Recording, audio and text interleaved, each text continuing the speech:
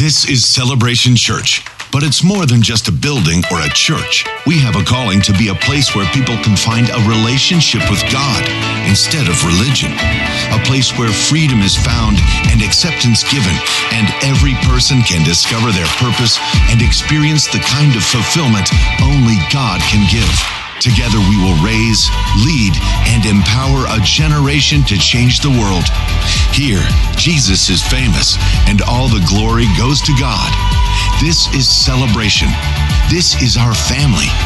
Welcome home.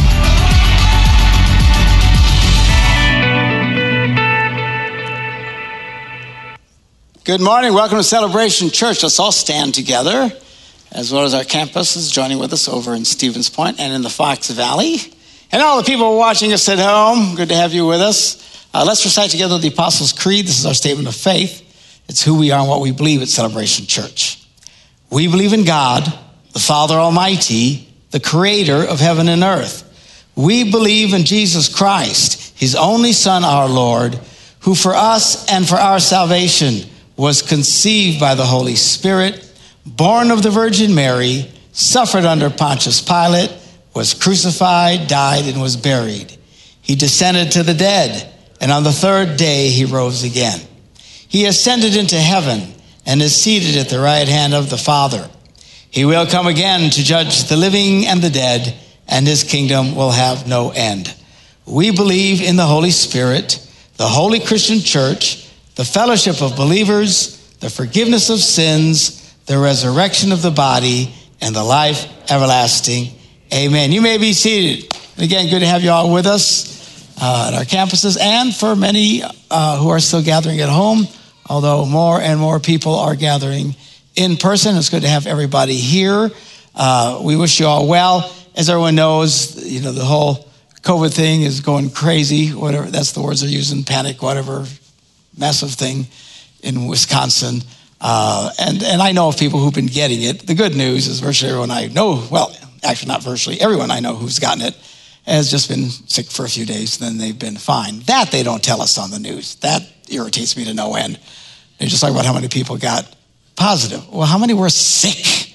I mean, needed to be hospitalized. That's really what we should be talking about. I really think this thing has been terribly, terribly politicized, and emotions on both sides, and maskers and anti-maskers don't like each other. And it's been kind of crazy. So anyway, everyone just continue to be as kind as you can be. We're going to talk about that in a little bit in our message this morning. And our best to you. And if you get sick or something, let us know so that we can pray for you.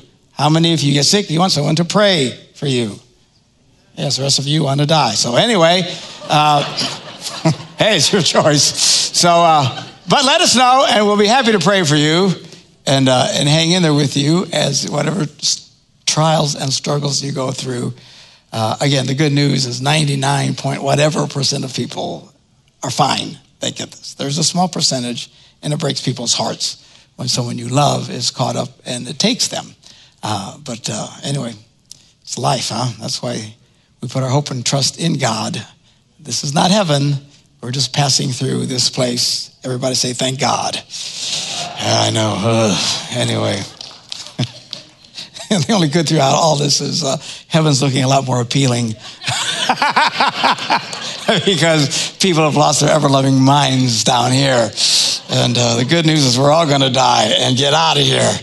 Anyway, want to quickly, before we go any further, encourage you to join with us in our morning offering this morning. More and more of you have been giving through recurrent giving, and we appreciate it. That's the best situation for your church, is that you go on and you sign up at our website for recurring giving, and then you say every week, every month, however you want to do it, this is how much I'm going to give, and then you take care of that. Actually, our church has been really amazingly set well. I mean, nobody knew what was coming, because I'm not that smart. But the fact that we have been so disciplined in moving to digital platforms and doing service via video and stuff like that, that when this thing hit, we didn't skip a beat. I mean, just when they shut everything down, next Sunday was just like every other Sunday that we do, except I was just preaching just to Becky. And So churches everywhere were scrambling like crazy. They had no way of doing online services, and pastors were doing sermons from their basements. Looked like a Bin Laden video from Afghanistan or something. And that's all they had. God bless them. But ours looked exactly the same. You remember, it was like nothing.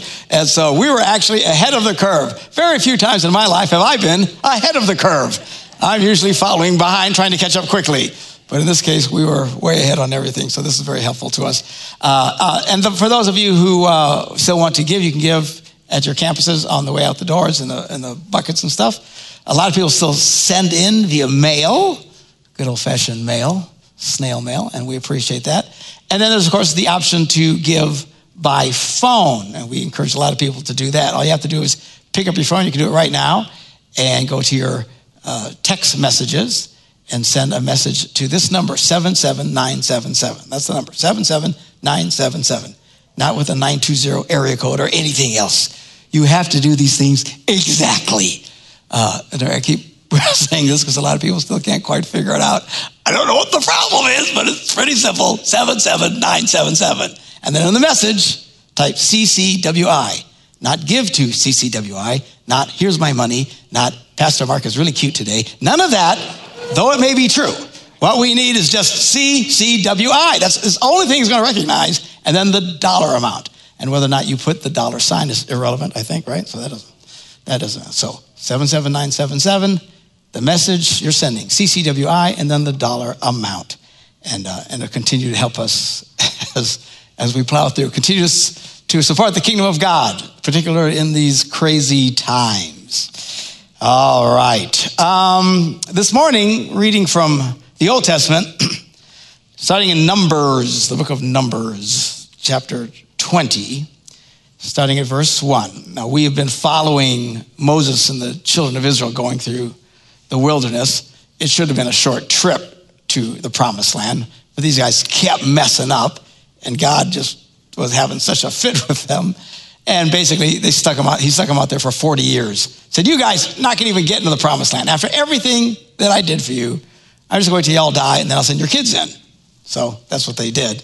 So we pick it up. It says, on the first month, the whole assembly, the whole Israelite community arrived at the desert of Zin, and they stayed at Kadesh. There, Miriam died and was buried. Miriam was Moses and Aaron's older sister. Okay, and she was involved. The Bible, if you read the scriptures, you'll see that the Bible is very pro-family. I mean, really, there's something in this country we don't like about families' benefits. And some get a little crazy and out of control. But it was a very strong family. You got Moses, you got Aaron, his brother, you got Miriam, the sister. I mean, they're all Abraham, Isaac, and Jacob. They're all related to each other. It wasn't Abraham, Bob, and Luis. You know what I'm saying? There was family. It was family. Even Jesus comes, and the head of the church in the book of Acts eventually becomes James, who was Jesus' half-brother. I mean, it's very, very strong. And we see this throughout the entire scriptures. So anyway, Miriam dies. Now there was no water for the community. And the people gathered in opposition to Moses and Aaron. This was their typical behavior. They never learned. They would, since the beginning of all of this, every time they needed something, Moses would pray to God, and God would give them an answer and give them a miracle. You would think every time they'd get into trouble, something would go wrong, they would come and say, Moses, would you go pray for us? Because that changes stuff, right? Prayer changes things. That's what I'm saying. You want things to change, you got to pray. But they never got it. No matter how many times, every time something would go wrong, they would freak, they would panic, they would complain. And you have to understand, it's not panic and crying and screaming and yelling and groaning that gets God to move on your behalf. Somebody say amen. And a lot of us are good at that. Something goes wrong and we cry and freak and panic. Oh, Pastor, tears streaming. Look, we will pray with you. We'll cry with you. I'll do your funeral, whatever you want. All right? But at some point, you got to snap out of it. Okay? You need to have faith. Crying and panicking, even if you're crying and panicking to God, is not faith. At some point, you got to shift out of panic into faith. Fear is the opposite of faith. And in this situation, so here they are panicking as usual. They never quite got this. And then they started arguing with Moses that only if we died when our brothers fell dead before the Lord, which was the last time they were acting up. Oh, why did you bring the Lord's community into the wilderness? Why, oh, why, oh, why? That we and our livestock should die here. Why did you bring us up out of Egypt to this terrible place? It has no grain, no figs, no Starbucks, no, Walgreens. There's nothing around here. And there's no water to drink. That was their main complaint. And all of this was legit. They didn't have any of these things, and there was no water. So it wasn't like what they were asking for was out of line. It's the way they would react to the problems. Are you catching me? The way you react to the problems. God understands problems. In fact, Jesus was very, very clear with this. He says, in this life, you will have problems. All right? So don't panic. Don't freak out when things go wrong. I think it was Peter who wrote, don't act as though some strange thing is happening to you. And how many of us, when something goes wrong, it's a shock. And I'm shocked by people who are shocked when things go wrong. I think, what planet do you live on? In fact, I get nervous when things go too calm for a long time. I think, oh man, something's got to be hitting the fan pretty soon around here. You know what I'm saying?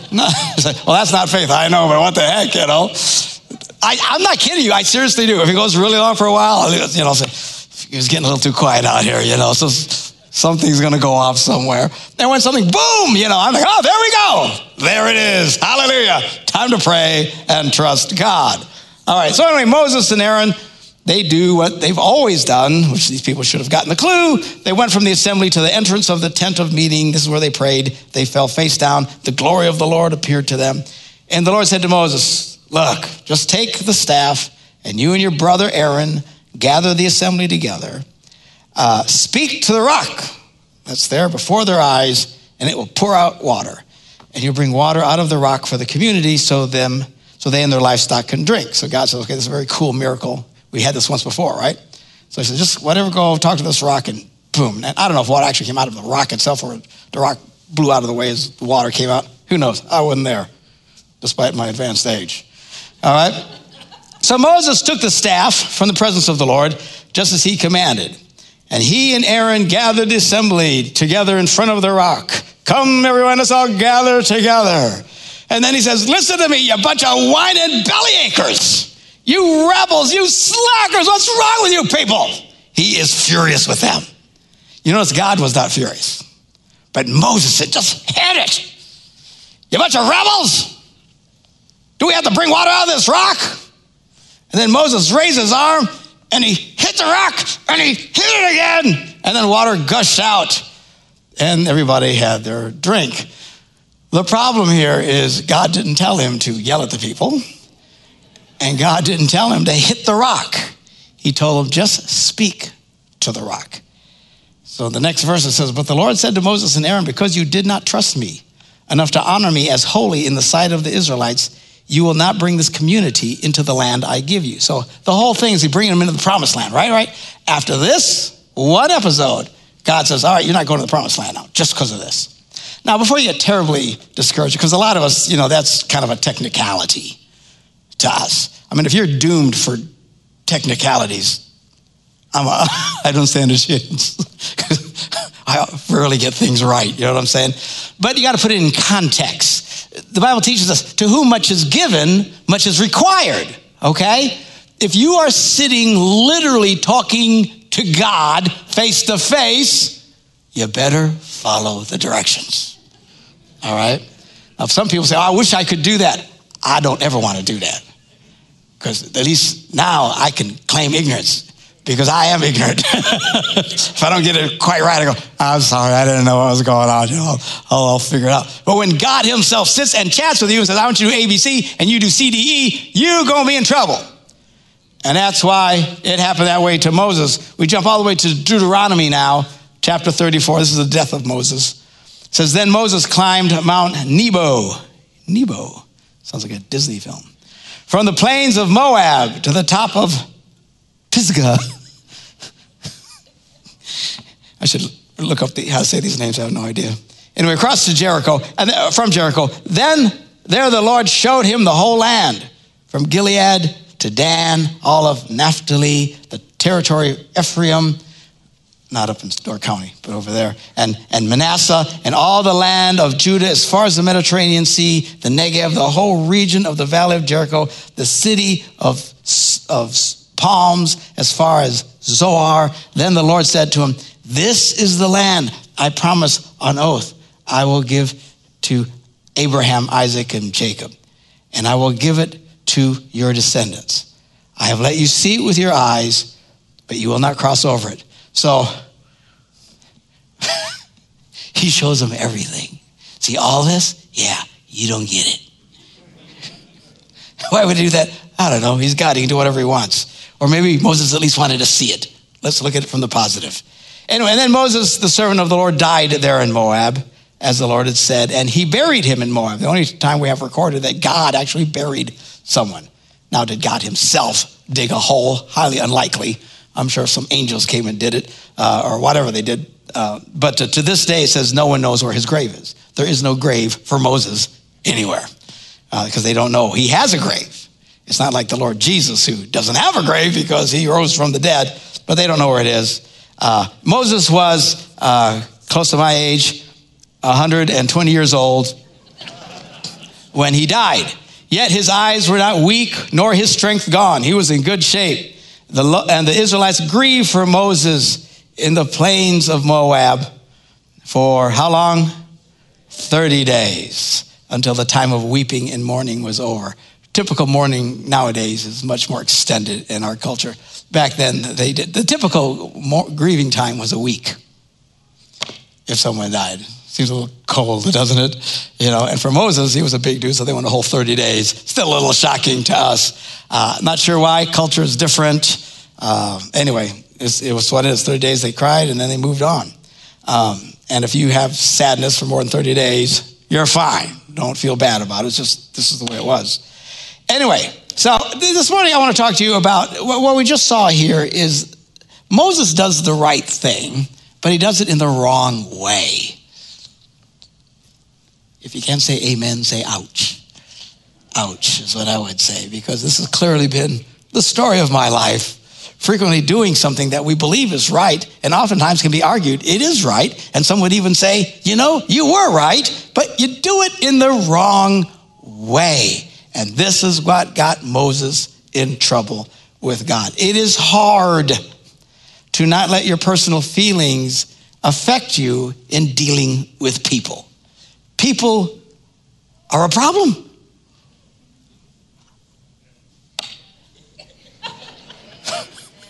Said all the people, and it is what it is, right? Life would be so easy if it wasn't for people. People can drive you crazy, and it is what it is, but yet we are commanded to love people. It's like, oh, for heaven's sakes. So we struggle, certainly I struggle at times to love people. I will say things I think are the right things to say, but often I will do it in a wrong way, and then I got to repent later for losing my marbles over something. And man, if that isn't happening today, with all this political nonsense, you can't discuss anything today. Everybody has, I don't know if you can even sway anybody's opinion at this point. Trying to share your opinion is like jumping out in the highway in front of a semi going, stop! You're just going to die. I mean, people are baked in at this point. I have no idea how this thing's going to go in a week and a half. But as I said last week, God already knows what's going to happen. And it will not be the end of the world if your guy doesn't win. Check your medication. All right? God is a big God. Seriously, thank you. One person clapping for me. There's those people, hey, my guy better win or it's going to be hell of a fame. No, just relax. All right, and I know they say this is the most important election of our lifetime. Those of you who've been around for a while, isn't that what they say every election? For the last 50 years, this is the most important. Apparently, they're all the most important. So the thing is, we've had Democrats, we've had Republicans, we've had crazy people, we have not so crazy people. We got a wild and crazy one right now. I find him highly entertaining personally. But life goes on. Somebody say amen. Thankfully, politics is not our answer. You know, everybody running around, and I don't know why people are so obsessed with trying to get the government to fix stuff. Yeah, that's who you want fixing stuff. They're really good at it.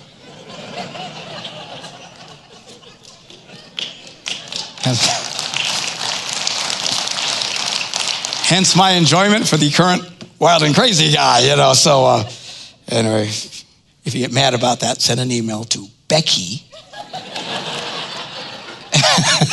at celebrationchurch.tv. She would love to hear you go off. Paul, the apostle, had to deal with people. And we read in 1 Thessalonians, the 2nd chapter, verse 5, he says, as you know, and as God is our witness, we never came with words of flattery or with a pretext for greed, nor did we seek praise from mortals, whether from you or from others. Though we might have made demands as apostles of Christ, we had every right to demand some things out of you people.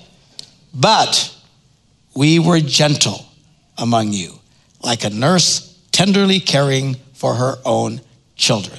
So deeply do we care for you that we are determined to share with you not only the gospel of God, but our own selves, because you have become very dear to us. Here Paul is talking about, even though he could have been very stern and had the right to be stern, that most of the time he was very, very gentle. There are times when you read in the New Testament where Paul did go off on people. Again, these are my favorite parts. Because, you know, and there were times where stuff would really hit the fan. You know, I think of Ananias and Sapphira. You remember these two? These two came to Peter, and they were lying. Nobody knew they were lying. And then they both dropped dead. That would get people's attention, right? I bet a whole lot of people weren't lying after that, you know. And sometimes I think, Lord, we need some of this, but then I think I'd be the first one to die, so then I back off. People. I heard one Lutheran pastor preach once, and he says, I really love Jesus, but he's got the worst friends. And talking about people, right? So anyway, so as I mentioned a few weeks ago, we're very much a tribal culture today. People don't really connect with the people they live right next door to. I don't even know the names of most of the people around me. Most people are not connected to their neighborhoods and stuff anymore like they used to be. We're very tribal in, depending on whatever it is, we hang with the people who think like us and who act like us. And if you're in our little circle, we got all kinds of them, then we're your friend, you're our friend. We travel and all over the place, and all I got to do is see somebody in the middle of Arizona wearing a Green Bay Packers hat. That's my brother. You know what I'm saying? And I go, yo, dude, the Packers, yeah, man, you know, I don't even know this guy. He could be an axe murderer. And probably is, but I like him because he's got the right color on, right? That kind of thing. Everybody's got their little groups, and sometimes it's family is our group. Some people, definitely not family. We don't even like our families, and then we find somebody else, okay? So we know that we should be nice to people in our groups, but not so much to people outside of our groups. And we can say the right things to them, but oftentimes we catch ourselves saying it in the wrong way. Luke, the 10th chapter, verse 25. Just then the lawyer stood up to test Jesus. He said, teacher, what must I do to inherit eternal life? Jesus says to him, well, what is it written in the law? What do you read there? And the guy answered, well, you shall love the Lord your God with all your heart and with all your soul and with all your strength and with all your mind, and your neighbor as yourself. And he said to them, well, you've given the right answer. Do this and you will live. Well, the guy goes, okay, just a minute. Just a minute. Who exactly is my neighbor? All right? Because he wasn't, you know, Mr. Rogers.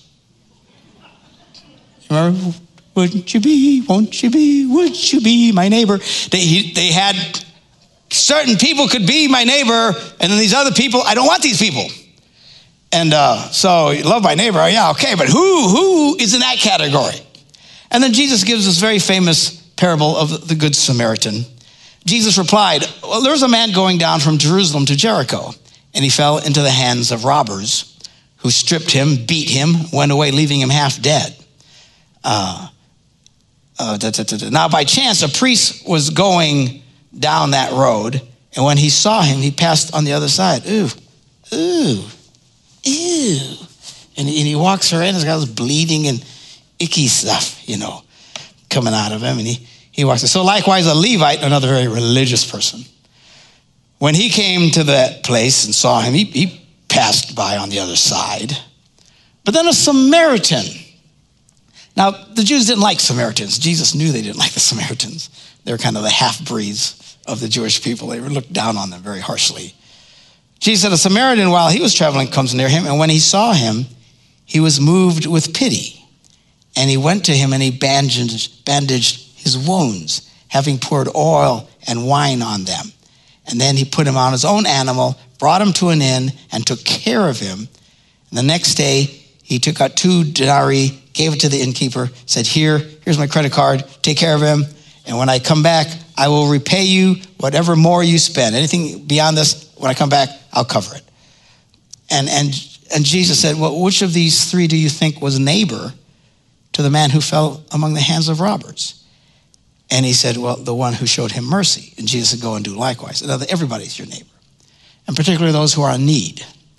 We all have our reasons why we want to walk around people, right? I'm not going to, he's not wearing a mask. I'm not having to do anything with him, or this guy is wearing a mask. You're a bunch of crazy people. I don't want to wear that, who are you voting for? Biden? No, I'm not getting anywhere near you.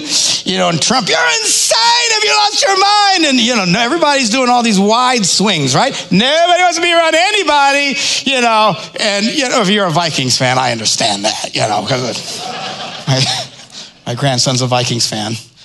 You can walk around him this morning and try to avoid him as much as you can. He says to me yesterday, someday they have to win. I just know someday they have to win. Yeah. We'll pray for you. All right. What was I talking about? Oh, reasons why we get around people. And then we totally justify it. I don't have to be nice to this person because, boom, I don't have to be kind to someone because of the way they think or the way they act or what tribe they belong to or what team they root for or what political persuasions or anything, and we're living in a very, very mean world today. Fine, it is what it is. The sinful nature is popping out. But we shouldn't be like that. And it's hard not to, because people, you just want to smack them. And I think you can still make your points. I'm always telling people what I think, and it gets me in trouble all the time. But I'm not trying to be mean about it. You can say but don't be harsh and nasty And say, Pastor, do you ever mess up in this area? All the time. All the time. I hated putting the sermon together because I'm the biggest problem I know in this area. Oh man, I'm serious. We were watching some movie the other night with the kids. What was it called? Winn-Dixie. Anybody see this movie, Winn-Dixie? What a dog. God bless all you dog people. Anyway, there's this little old lady in the movie, and she's taking the girl out, and in her backyard is this tree, and there's bottles hanging from the tree. And the little girl says, what are all these things? She goes, these are all the things that I've done wrong. And I'm looking thinking, Lord, if I had a tree like that, it'd fall over. Just be glass busted everywhere. I'd be borrowing the neighbor's trees. They'd be falling over, So it was impressive that she only had so many bottles. But man, I got my issues. James, the 3rd chapter. James writes this. This is the half-brother of Jesus, by the way. He says, we all stumble in many ways. Anybody relate to that? He says, anyone who's never at fault in what they say is perfect. And everybody messes up in this area. He uses this analogy in verse 3. He says, when we put bits into the mouths of horses, we put bits in the mouths of horses to make them obey us, and we can turn the whole animal. Unless I'm directing the stupid animal, it never goes where I want. I don't know. I'm not a big horse guy either. Everybody's going to leave the church. He hates dogs and horses. What's the matter with this guy? The last horse I was on, he just took off like a bat out of hell. And I am pulling, stop, the more I pulled, the faster he went. And then he starts running down this hill full speed. I'm like, ah! And he's headed for this big open mud pile, and at the last second he goes, gee!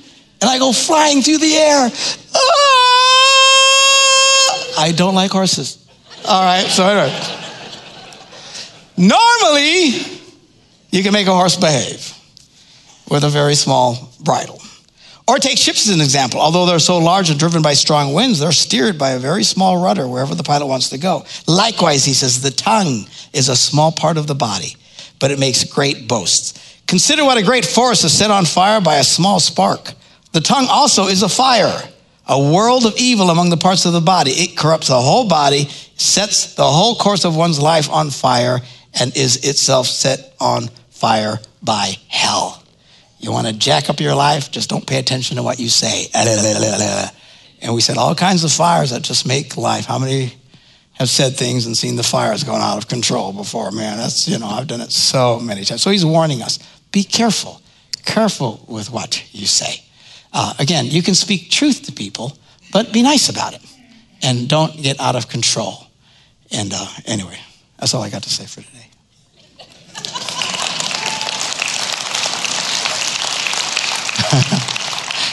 I'll stop before I say something mean.